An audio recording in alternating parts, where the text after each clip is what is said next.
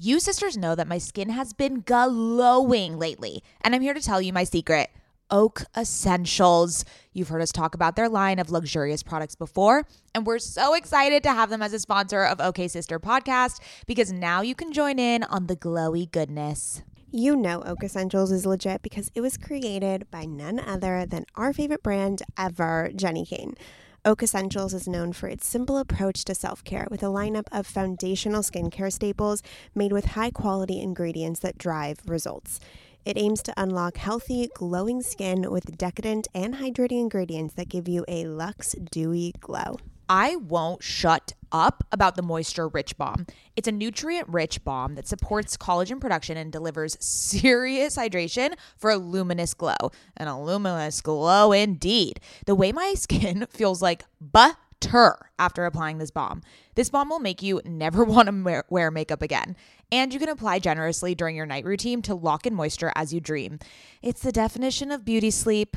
Treat yourself or someone else this season. You sisters will get 15% off and a free organic honey-based restorative mask with their first order. Oh my God, what a deal. When you use code OKSIS15 at checkout. That's right, 15% off plus a gift with your first order at OAKESSENTIALS.com. Promo code OKSIS15, OKAYSIS15. Go ahead and treat yourself. From luxurious skincare to meaningful self-care, you deserve it.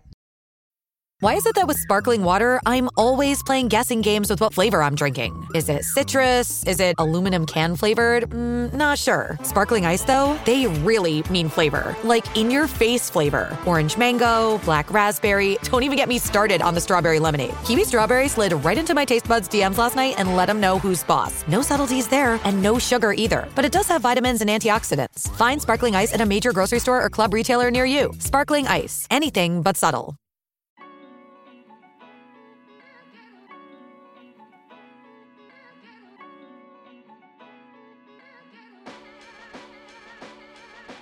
Welcome to OK Sis Podcast. Hi sisters, I'm Maddie. And I'm Scout. And we are sisters IRL. I'm the older one. Yes, Scout, we know. We're cultural observers. And of curious minds. Get ready for sisterly banter while we chat about fixations, learnings, and personal growth. We promise it'll be a good time. As long as you don't get too loud, Mads. Welcome to the sisterhood! Hello, my fellow bibliophiles. It is Mads, but you already know that because you know the sound of my voice. And here we are on month 3 of the OK Sis Book Club. Romance novel edition. Hopefully, if you're listening to this, you have read The Soulmate Equation by Christina Lauren, which was June's book club pick. But if you have not, do not worry because I'm going to quickly summarize the book before getting into my conversation with the authors themselves, Christina and Lauren.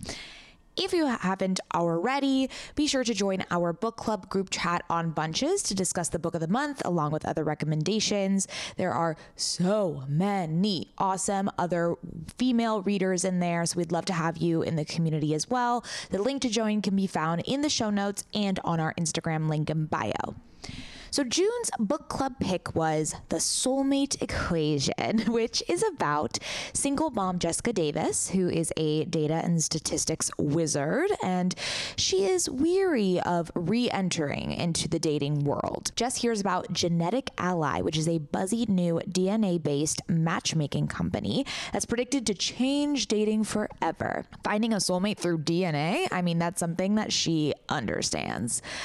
At least she thought she did until her test shows an unheard of 98% compatibility. Wow, why can't I say that word? Compatibility with another subject in the database. One of Genetic Ally's founders, Dr. River. She knows River to be stuck up and stubborn because he visits her local coffee shop and she sees him all the time. He's very brooding and, stubborn. So she doesn't believe the results were correct, and she definitely does not believe that River is her soulmate. But Genetic Ally says that they'll pay her to get to know him as this PR stunt that's, leading up to their launch to make it this whole marketing strategy. Jess, who is barely making ends meet, is in no position to turn it down. So despite her skepticism about the project and her dislike for River, she goes with it. So as the pair get to know each other, Jess begins to realize that there might be more to the scientist and the science behind a soulmate than she thought. All right, without further ado, let's get into today's discussion on the soulmate equation with Christina Hobbs and Lauren Billings. Hello! Hello, how are you? I'm doing so good. I am so excited to speak with you. First of all, how many times a day do you guys get mistaken for one person? Not as much anymore. Okay. I think it's definitely, I mean, for people who don't know our books, we still will get some people not knowing, but sometimes we confuse people and they think we're like a they, like, you know what I mean? It's like, no, which we're is fine. Which is fine. Not, yeah. But so I have been a fan of both of you for so long. And I actually was one of those people that thought you were one person, you know, until someone was like, oh yeah, they wrote this. I was like, wait, oh, there's two of them. Fabulous. I mean, the more the merrier. The more the merrier. Exactly. That's my philosophy. So I'm so curious, how did you both become writing partners? Because to me, writing feels like such a, you know, internal and solo activity. So it's so fascinating that you guys have coupled up to write these incredible stories. So this is Christina. Hello. Yeah, I was gonna say, let's do a little introduce yourself so we can determine So we met in 2009 at San Diego Comic-Con. We were both writing fan fiction at the time and sort of emailing and reading each other's stories. And then Lo was doing putting on a panel on FanWorks and invited me to come down. And so we met for the first time there and just had so much fun and got along. And strangely, we're just like, do you want to write a story together? So we wrote a little short story together, a fan fiction one shot. And then we had so much fun. We were like, hey, do you want to write a book together? And we just decided to do that like you do, I guess. And we wrote a book about skinny dipping and, you know, magical powers and stuff that we've never published. And, but it got us our agent. And then we eventually sold the book and here we are 27 books later. Oh my God. 27 books. I mean, that's so incredible that you guys met in San Diego, because the book in question that we're going to be discussing today, The Soulmate Equation, is set in San Diego. I am actually from San Diego, born and raised. So I was so delighted to see Bontai and La Jolla and all these places. Have you guys lived there before, or what was why is San Diego special to you for this book's particular? So the location of the apartment building is actually a real building that's on Park Avenue, and it's owned by my family. So my aunt and uncle bought that apartment building when they had both completely retired as a way as investment, right? So they bought it. Initially, they rented out all the units. And then when they were sort of too old to easily navigate all the stairs in their house, they sold their house in Mission Hills. And because they lived on this super steep hill, and they sold that house and moved into units in the apartment building. And then my cousin Amy moved in, and then my cousin Matt and his family moved in. He's a chef. He is the head pastry chef for the convention center. And so they just all live there, and Matt has 2 kids, and it's just how it's sort of described in the book. It is. It's just as wonderful. I know. Mm-hmm. And it's such it seems like such a family affair, such a family bonding place. And so do you guys usually get a lot of inspiration from your family, from people? I kind of ask this a lot of authors, where do you get inspiration for names of characters? Is it actually named after people that you know, or do you have this laundry list of names that you choose from? We have a list of names that we keep in a notes app. And sort of, we have some that we've kept forever that we want to use some point, but they just never fit the character we're writing. In the case of this book, you know, her name is Jessica Marie Davis. So we wanted a name that was pretty common, because the whole point is that she's got, you know, she's named a J, her mother is a J, her grandmother is a J. And so she kind of felt like she was going to name her daughter a J, but she wanted to give her daughter an interesting name because she's always had sort of a common name. So she names her Juno, which is a name we love.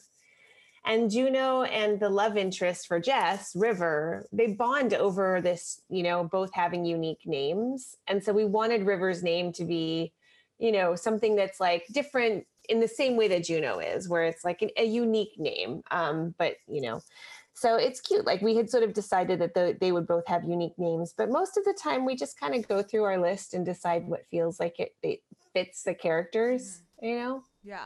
So River to me gives off Mr. Darcy vibes. You guys probably, thought of this ahead of time. Yeah. Was that an inspiration for his character and this like brooding, man? Obviously calling her average, I think that like really stuck out to most people with that parallel. But was that something that you guys intentionally put in there?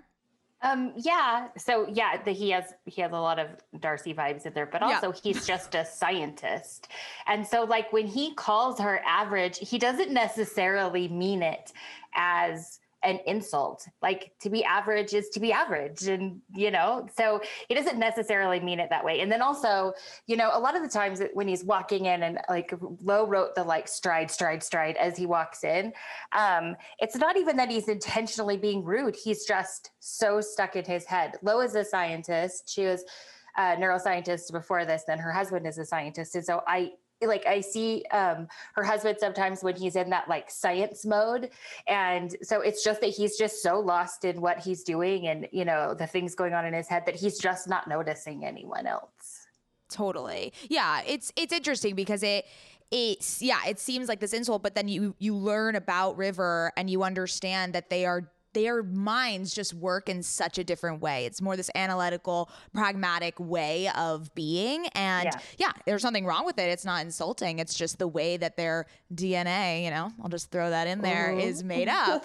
I kind of want to go back because you said that Lauren created the stride of him and then you kind of brought in elements of other parts of your writing. So what is the process like when you're writing together? Do you actually separate it out by themes or by chapters, or what does that actual process look like? So we always outline together in person. Okay. The only exception to this has been in the pandemic. We weren't able to do that for the book that we just finished, which is next year's book, but it was okay. That still worked all right. But there's generally like just a vibe that happens when we're in the room together and we're on a trip together and we outline and we sort of talk it out and spend some time thinking about the book. And then we go do some stupid best friend stuff. And then we come back and we cook dinner. And as we're cooking dinner, we talk a little bit more about the book. And that's sort of how it fleshes out. And then we go to our respective places. I'm in California, Christina's in Utah. And we usually alternate chapters. So if it's one point of view, like this book, I'll do like 1, 3, 5, 7, 9. She'll do 2, 4, 6, 8, 10. And we just draft pretty quick.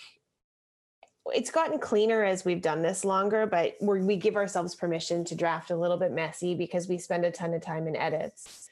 And the reason we do that is we want it to sound like one voice. And so when you're talking about whether one of us handles certain things, I think in edits, that's probably where that happens more, because we definitely draft equally. But when we're editing, there's certain things that I leave for Christina to add in. Like I might say like, describe this location better. And she'll come in and she'll do like a good description of the location. Or there might be some science stuff that she'll say, make sciencey, and she'll leave for me. And so I'll come in and I'll do those edits. And so, we draft equally, but then we edit a little bit more fine-tuned to our specialty. Absolutely. Okay. So then I need to ask, who writes the sex scenes? We both do. Okay. I mean, historically speaking, like I don't think there's one of us that's done more of that. It also just depends on where it falls in the outline, or if it's a dual point of view book and more of the sex scenes are in her point of view, for example, then whoever's writing the female character will tend to write those. But we both do that stuff. Love it. I mean, so I recently got into romance novels, and, something that really stuck out to me in the Soulmate equation was that Fizzy, which is Jess's, wacky best friend, she is a romance novelist in the book. And so it felt very meta, but she brings up this stigma that romance novels have where, people can perceive them as trashy or guilty or like chick lit. And I've been loving asking all the authors that come on OK Sis, you know, I probably had that connotation with them as well, which is probably why I hesitated to read romance novels. And now I am just so dazzled with how warm and beautiful and beautifully written these stories are. Like, I don't know where this whole perception came, and I think it's shifting a lot recently, which is amazing. So I just want to hear, you know, your thoughts on the genre in general, and then kind of why you made sure to insert that into Fizzy. We've talked a lot about how we think, like, as a society, we tend to think that things that are full of pain and suffering are somehow more valid or important than talking about joy or love. And particularly in the pandemic, people just needed a happily ever after. They just needed to know, no matter what we take you on, it's going to be okay in the end, because none of us knew that for sure. So I feel like hopefully that's getting better. But also, you know, some people have this idea that romance novels are like, he tears her bodice and throws her over the back of her horse or whatever.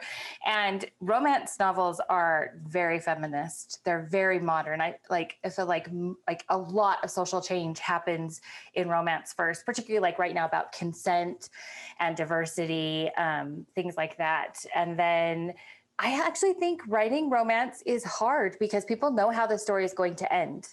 And you know that they're going to get together in the end, and you still have to maintain that tension and keep people turning the pages. And that's a tough thing to do. It's like knowing who the murderer is on the first page. Mm-hmm. Ever since having a baby, I've been extremely conscious about what I spend my money on and which products I use. And clothing is no different. I want my wardrobe to be sustainable, good quality, and timeless. You have to be talking about Whimsy and Row, right? Whimsy and Row is an LA-grown, eco-conscious brand born out of the love for cute, comfy, and classic styles. Every piece is made by women for women. Quality goods, local production, natural and organic fabrics. Yes, please give me all the linens. Just like OK Sister, Whimsy and Row is based on the idea that women are multidimensional. There's a balance of flirty feminine and minimal masculine in all of our wardrobes, and Whimsy and Row means exactly that. From special occasions to everyday effortless styles, their clothing is meant to mix and match and wear on repeat. I have been wearing their Kira pant in black linen probably 3 times a week. Sisters, if you've been listening to this podcast or following me on Instagram, you know that Whimsy and Row's Kira pant in black linen is a sisterhood staple at this point. Founder Rachel Temko created the brand back in 2014 because she wanted to create an approachable and inclusive brand that cared for the people and the planet first. Get the full Whimsy experience IRL at their Venice location or shop online at whimsyandrow.com. Their store in Venice is so cute, I can attest, and if you're in LA, I highly recommend stopping by. They are always putting on these amazing community events. They just launched their spring-summer collection, and we will be living in it all summer long. Visit their website, whimsyandrow.com. That's WHIMSYANDROW.com and use code OKSister for 15% off. Okay, sisters, let's talk about hair shedding. Does the craziness of everyday life leave you stressed and shedding? Since having kids, have you started seeing a little more of your scalp? Hi, I've been there. When it comes to thinning hair, there are many root causes at play, and Nutrafol addresses them through a multi-targeted, whole-body approach. Ugh, thinning hair just isn't the vibe. Nutrafol is the #1 dermatologist-recommended hair growth supplement, with over 1 million people seeing thicker, stronger, faster-growing hair with less shedding. Amen. Everyone's root causes of hair thinning are different, so a one-size-fits-all approach to hair growth just doesn't cut it. Nutrafol has multiple formulas that are tailored to give your hair what it needs to grow through different stages, such as postpartum, like me. After I gave birth, I noticed that around the crown of my head, my hair was shedding. I've been taking Nutrafol for almost 3 months at this point, and I am not kidding you when my husband, my friends, my family have been commenting on how long, strong, and healthy my hair has been looking lately. I mean, sisters, if you've been watching OK Sister on YouTube, you've seen my hair. While many supplements rely solely on ingredient studies, Nutrafol clinically tests final formulations to ensure their efficacy. In a clinical study, 86% of women reported improved hair growth after taking Nutrafol women's hair growth supplement for 6 months. I mean, 86% is a lot of women. Take their hair wellness quiz on Nutrafol.com for a personalized hair health plan based on your specific root causes. Take the first step to visibly thicker, healthier hair. For a limited time, Nutrafol is offering our listeners $10 off your first month subscription and free shipping when you go to Nutrafol.com and enter the promo code OKSIS. Find out why over 4,500 healthcare professionals and hairstylists recommend Nutrafol for healthier hair. Nutrafol.com, spelled Nutrafol.com, promo code OKSIS. That's Nutrafol.com, promo code OKSIS. Sisters, my goal these days is to always look put together when I leave the house. Nothing over the top or super dressed up or anything like that. I just want to look put together and feel good about what I'm wearing in an effortless yet refined way. When I look at my closet every single morning and think about what I can wear that is chic and intentional, I usually end up grabbing one of my Jenny Kane sweaters, and I always end up loving the way I look and the way I feel in them. You all know, sisters, that when I envision my highest self, I am wearing Jenny Kane. Their sweaters are the quintessential must-have item. I cannot stop wearing my Marina set. I throw it on and immediately feel like I'm in a Nancy Meyers movie, like I could just walk on the beach in Santa Barbara. It is the coastal grandma aesthetic. My favorite Jenny Kane sweater right now is their everyday sweater in taupe. This is the definition of a staple that every woman must have in their wardrobe. Sisters, trust me on this one. I wear it with leggings, oversized jeans, and a little kitten heel or a silk maxi skirt. Legit, Mads and I are so obsessed with wearing our Jenny Kane sweaters that we've literally shown up both wearing the same sweater once. The white alpaca cocoon crew neck, which is this deliciously oversized sweater. Yeah, that moment takes the cake. Both of us walking in with our matching Jenny Kane sweaters. We're obsessed. Can't take them off. Wearing them every day. The type of staples that save your outfit.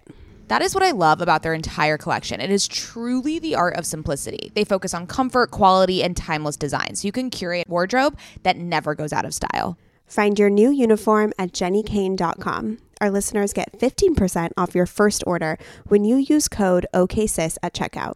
That's 15% off your first order, JENNIKAYNE.com, promo code OKSIS.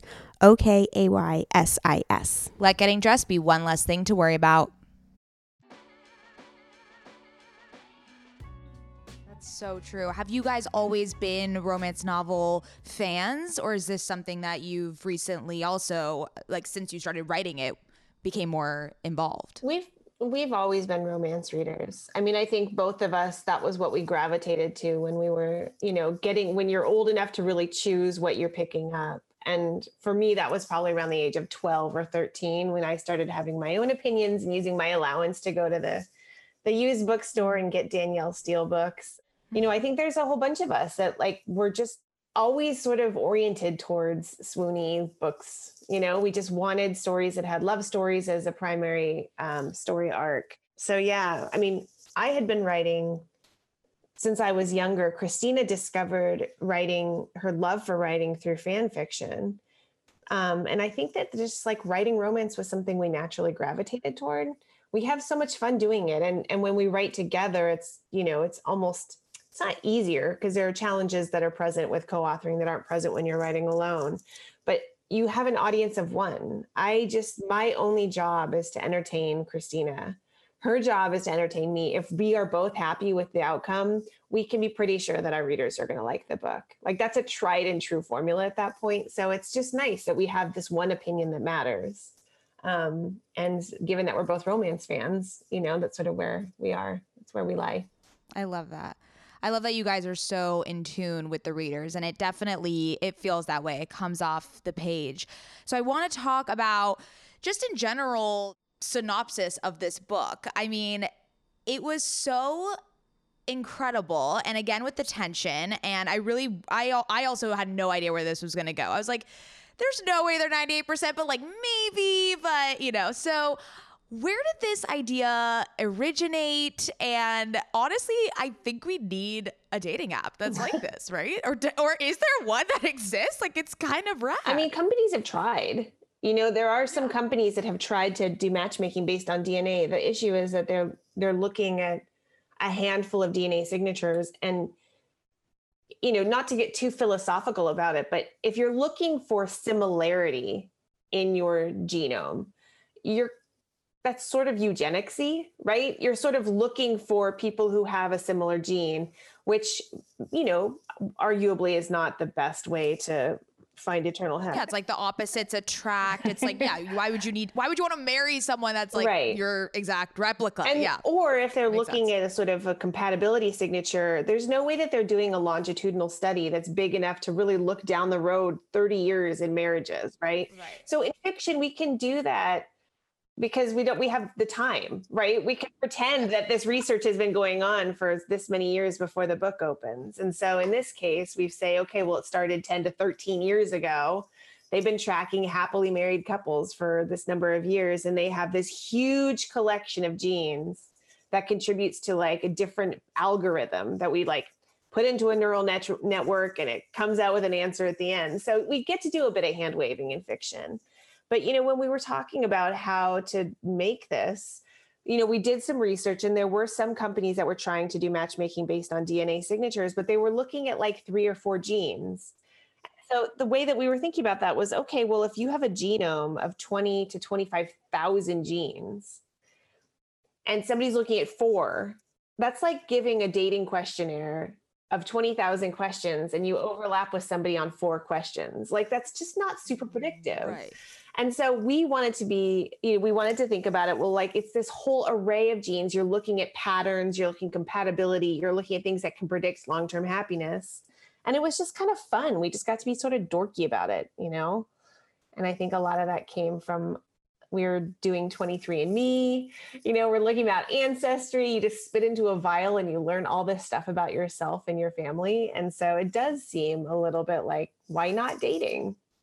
You know?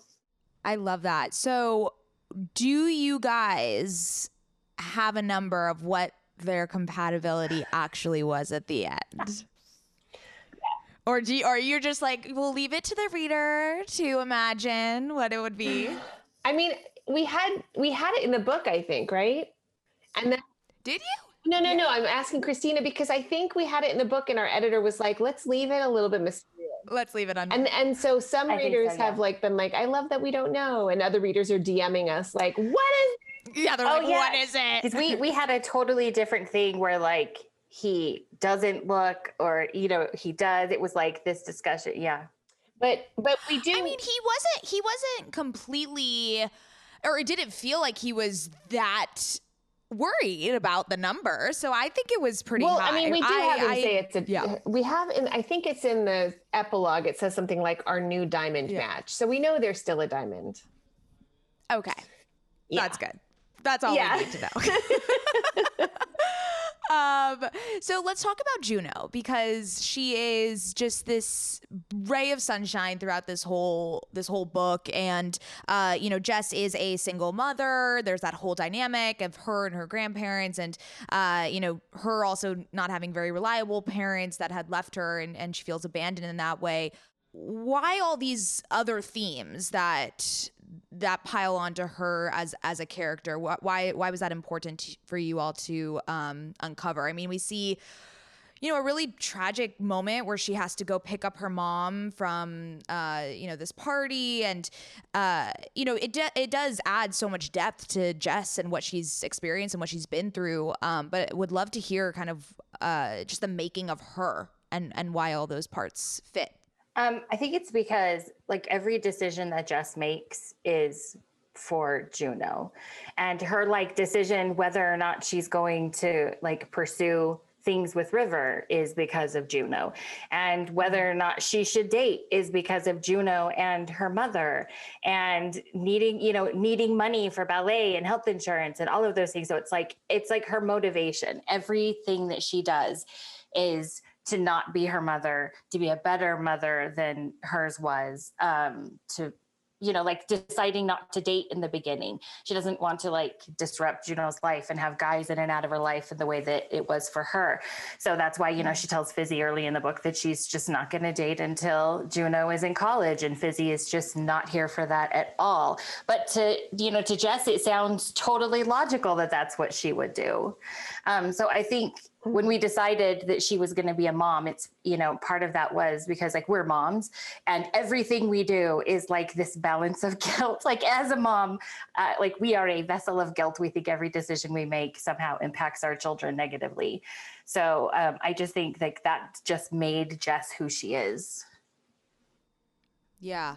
I mean, she's so young too. So it is frustrating because I think she's even my age, and I feel like I wanted to shake her and say, no, like go out, live your life and date and have these fun experiences. But obviously being a mother, that is an experience that matures you exponentially and makes you think of obviously a lot of other people in your life that you have to adhere to. So I totally see that balance in every decision that she made. And I think River being as patient and amazing to Juno was just the best piece of it all, because I think for her then it was okay, I can see him fitting into this story of mine, and he was so loving towards that. Why do you think that was? Like, why do you think River was so game to just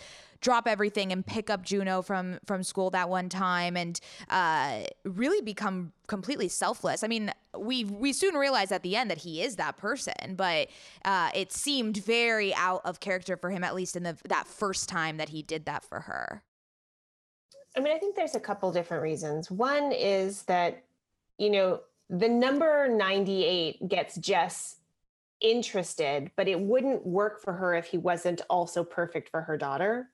Whereas for River, he sees that number and immediately is like, okay, what do I have to do to explore this, right? But there's also a piece that I think we haven't really talked about because not that many people have mentioned it, which is that if Jess is a 98 for River and all of this is based on DNA, Juno has Jess's DNA. There's going to be a connection between Juno and River too that transcends, any of the sort of, it's measurable. This is the science that he believes in. And so River is going to feel a connection to Juno in some of the same way that he feels a connection to Jess. So I think there's both the piece of him wanting to be whatever person he has to be to make that 98 make sense to him. But also there's a piece of him that's just, he doesn't completely control, that is drawn to Juno as well. And so, you see a little bit of that at the end when they're at the science fair and she sits up straight and he sits up straight and Jess is kind of just looking at them like she's not biologically his, but she is biologically his because Jess is biologically his, right? Wow. And that was just a fun layer, I think, of the romance is when you have this, obviously platonic romance between a father figure and this little girl. Yeah. Exactly what we were just saying, that a DNA match doesn't necessarily mean it has to be romantic. It can be just compatible in any other type of situation and relationship that you have in life. That's an amazing, Oh my God. Wow. Yep. I didn't put that together, but now we put it together. Okay. So you guys mentioned that you have another book coming out next year. Next week, one a week. How long does this process take? It feels like you guys are like spitting them out every year. It's amazing. Our answer is that it takes us as long as you give us. We have written a book in 6 weeks before, and we have written a book in 6 months, or it just depends. We've slowed down a little bit just because our books have like more world to them now. They're like bigger, they're a little more complicated, and that just takes some time sometimes for things to really work out. Our next book is like a play on Romancing the Stone meets The Hangover, and so it's like this treasure hunt through the desert, and we had to like build this treasure hunt and, all of these things that took so much more planning and stuff than, two people falling in love is hard, on its own, but then adding in this other layer of stuff. So it's just nice to have more time to like let it percolate a little bit and then go back and have lots of time to change things and fix things.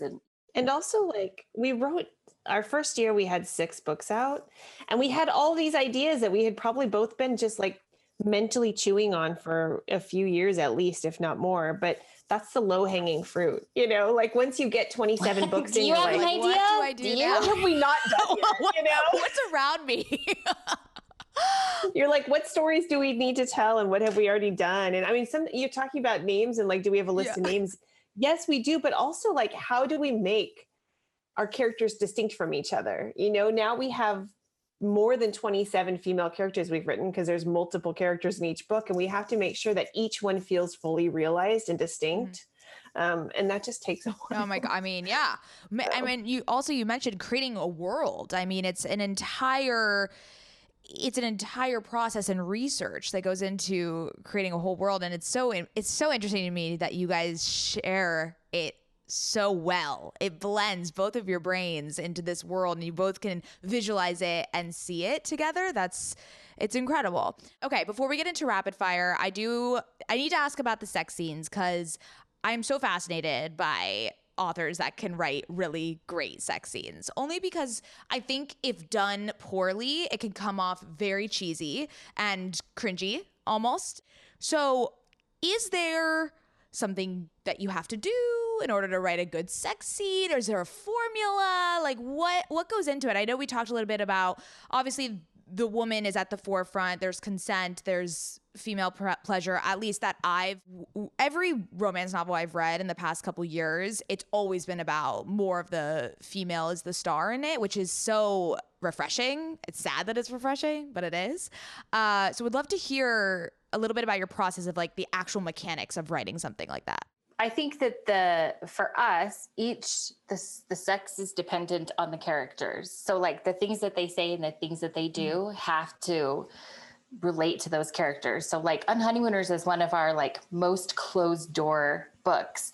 And we tried to make that book sexier, but it just doesn't work because that's not who Olive and Ethan are. So they have to say things that make sense for them and do things. And then for us, it's not just like the physical parts of what's happening. It's like everything that's going on in their head and what they can hear and what they can see and how this is going to change things that happen tomorrow and, all of that. So, and we have words we don't like in sex scenes and ways we like things done. And so, yeah, it changes for every book. And I don't know, Lo, what do you think? Mm-hmm. I think it's something you get to be comfortable with over time. And because we wrote fan fiction first, and there was this anonymous safety net of like, you can write something and nobody knows that it's Lauren Billings in California. They just know it as this pen name. So you can be daring, you can be kind of brave and try stuff. And I think because we had both written so much sexy stuff before we published, we had this understanding of like, okay, I know people have historically found this stuff for me to work pretty well. And so we just try and get better over time. Sometimes that means the books are sexier and sometimes it means they're less sexy, but it has to fit the characters. You'll find, in romance, you'll find books where like, yeah.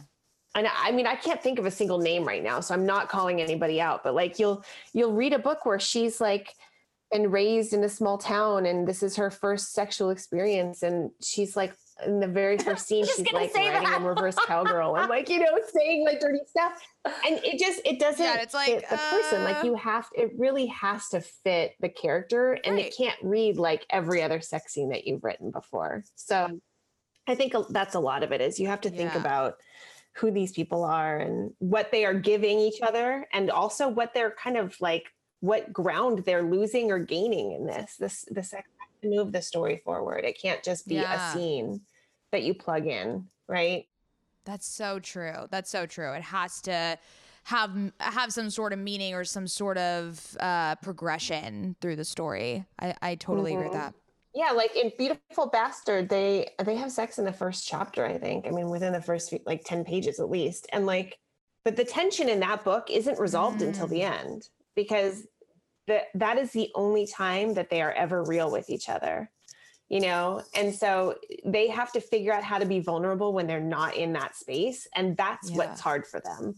Whereas other people, you know, they work their way up to feeling comfortable enough to have sex with somebody. And so the sex happens later in the book. It just depends on the, it's usually that tension breaking is the sex scene at the end. It's like this whole thing that builds up to it. But that's interesting that if they have sex earlier on in the book, like I just read The Roommate by Rosie Dolan. Rosie and Dolan. they don't have sex, but he, you know, makes her come very, very early on. And but of course there is this underlying tension that continues, and it's not even about that scene. It was just their relationship deepening to a point at the end where they actually fall in love, and then it's this like beautiful experience. But I totally see that it has to work for each of the character for sure.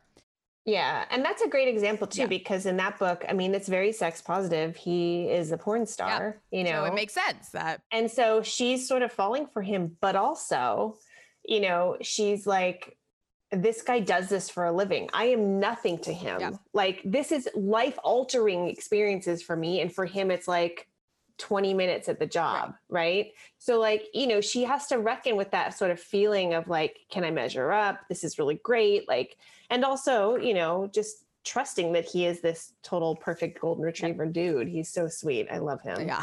Anyway. Yeah, it's a really good. That's a very good. So let's do a little bit of rapid fire before we get going.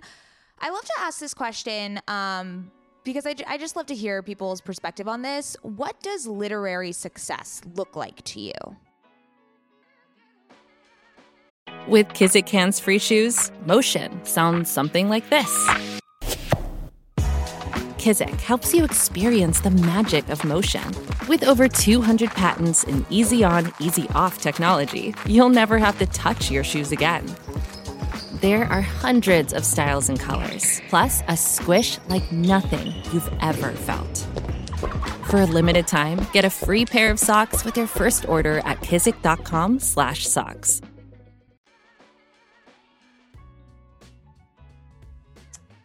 One of the things that I love is I will see a tweet. This is the thing that like makes me the most happy. Somebody will say, I'm looking for a book that is something, something.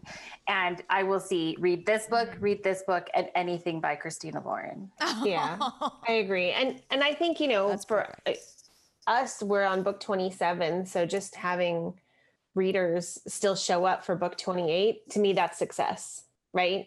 If we still have people who are tweeting us, and we do, every day, I've been reading you since fan fiction. That is like, to me, that's success. If you carry your readers forward, that's it. I love it. Okay. What is your favorite underappreciated novel? Of ours or of any in the genre? Either. Okay. Or no, let's do yours since you guys have, I mean, a bajillion. Okay. I would say Dating You, Hating You. It was our first standalone romance, and it's super funny, and I love them so much. And I think readers were used to series from us. So it was like sort of like a weird speed bump, kind of changing gears to start with a completely new thing and not be doing series. But I do think it's actually one of our best books we've ever written. I think it's really good. It's hilarious. It's our sort of like take on 9 to 5, but it came out like right at the election in 2016 and before Me Too. So I almost feel like it was a little ahead because there's like a terrible boss and sexism in the workplace and stuff. And that book cracks me up. So I would love for more people to find it. Oh my God, for sure. Okay. That's next on my list. Thank you for giving me that rec. Okay. We said you edited it out, the actual number that their compatibility score, their actual one at the end, but is there anything else that you edited out of this book? We had a couple of scenes that we cut or trimmed down a lot because it was just wordier. Our editor really wanted us to get to the first date by a certain point. And so we had a lot of scenes where we had more scenes of Jess and Fizzy just being ridiculous.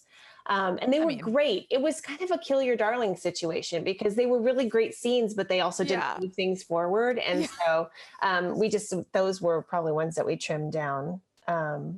Yeah, I think that I could have read a whole book on just them too. I mean, And I think that's why let's they were make fun to Fizzy the write. main character. Yeah. Let's bring her back. A follow-up. Yeah, we are hearing that, and I think, we're considering how we could do it. The thing about Fizzy is that she's a romance writer, so we wouldn't want it to feel a little too like inside jokey. We want readers to feel like they aren't in on the joke if we write about a romance author, or we wouldn't want it to feel like too on the nose. Emily Henry did kind of a similar thing with Beach Read, where she's a romance novelist, but yeah, in that story, which is a great book, January is not zany in the way that Fizzy is. Right.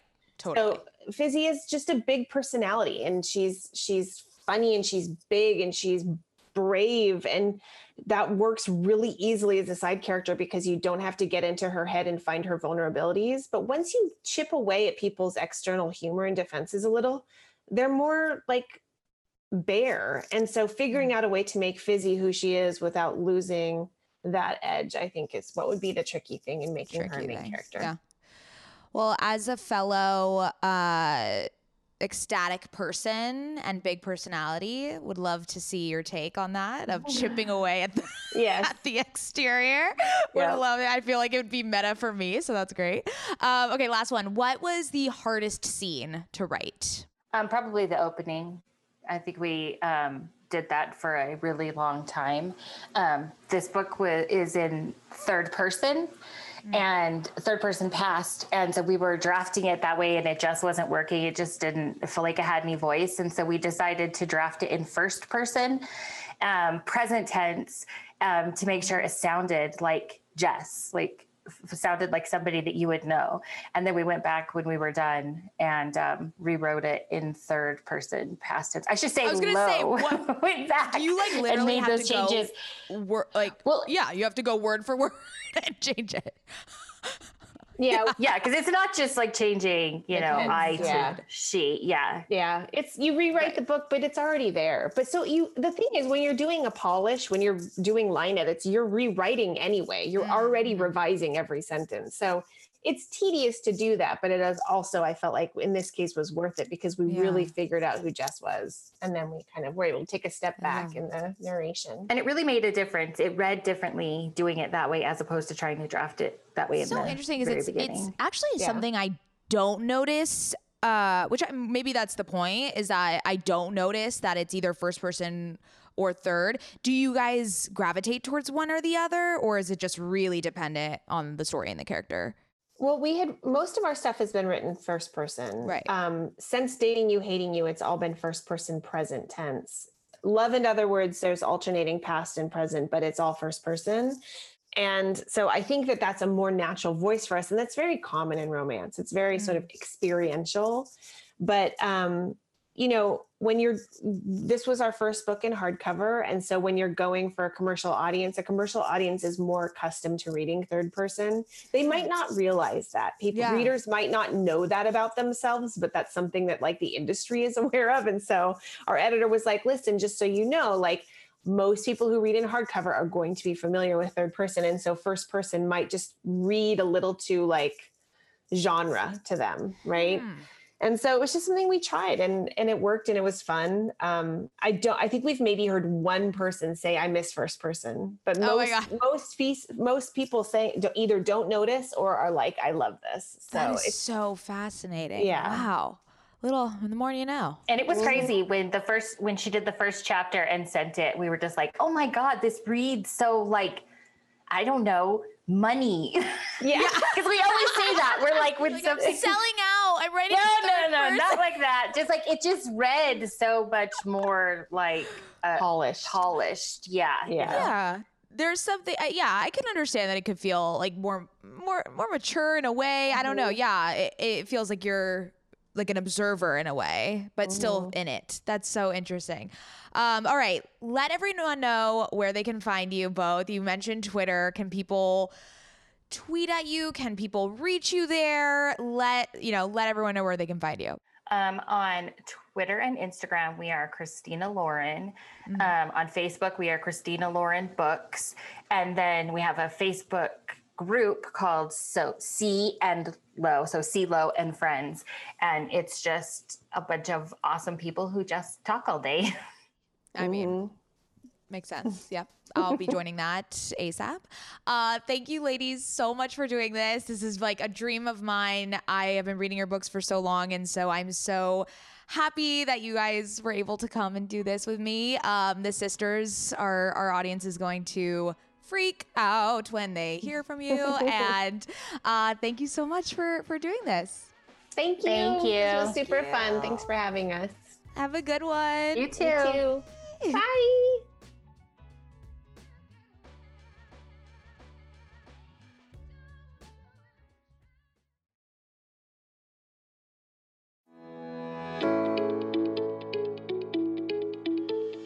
Hey there, I'm Dr. Tracy Dalgleish, clinical psychologist and couples therapist. If there's one thing I know from both my personal and clinical experience, it's that we are really good at comparing ourselves to others. We tend to get stuck in the unhelpful narratives that play on repeat in our minds, and we struggle to set boundaries and create healthy love. Each week, I bring you clinical knowledge and evidence-based research, experiences of sitting in the therapist chair, and being a wife, mother, and business owner to talk about everyday issues we all face to help you change the dialogue in your life. Tune in every Thursday to I'm Not Your Shrink, wherever you listen to podcasts. While I'm not your shrink, I am still human, and I'm excited for us to be in our vulnerability and humanness together.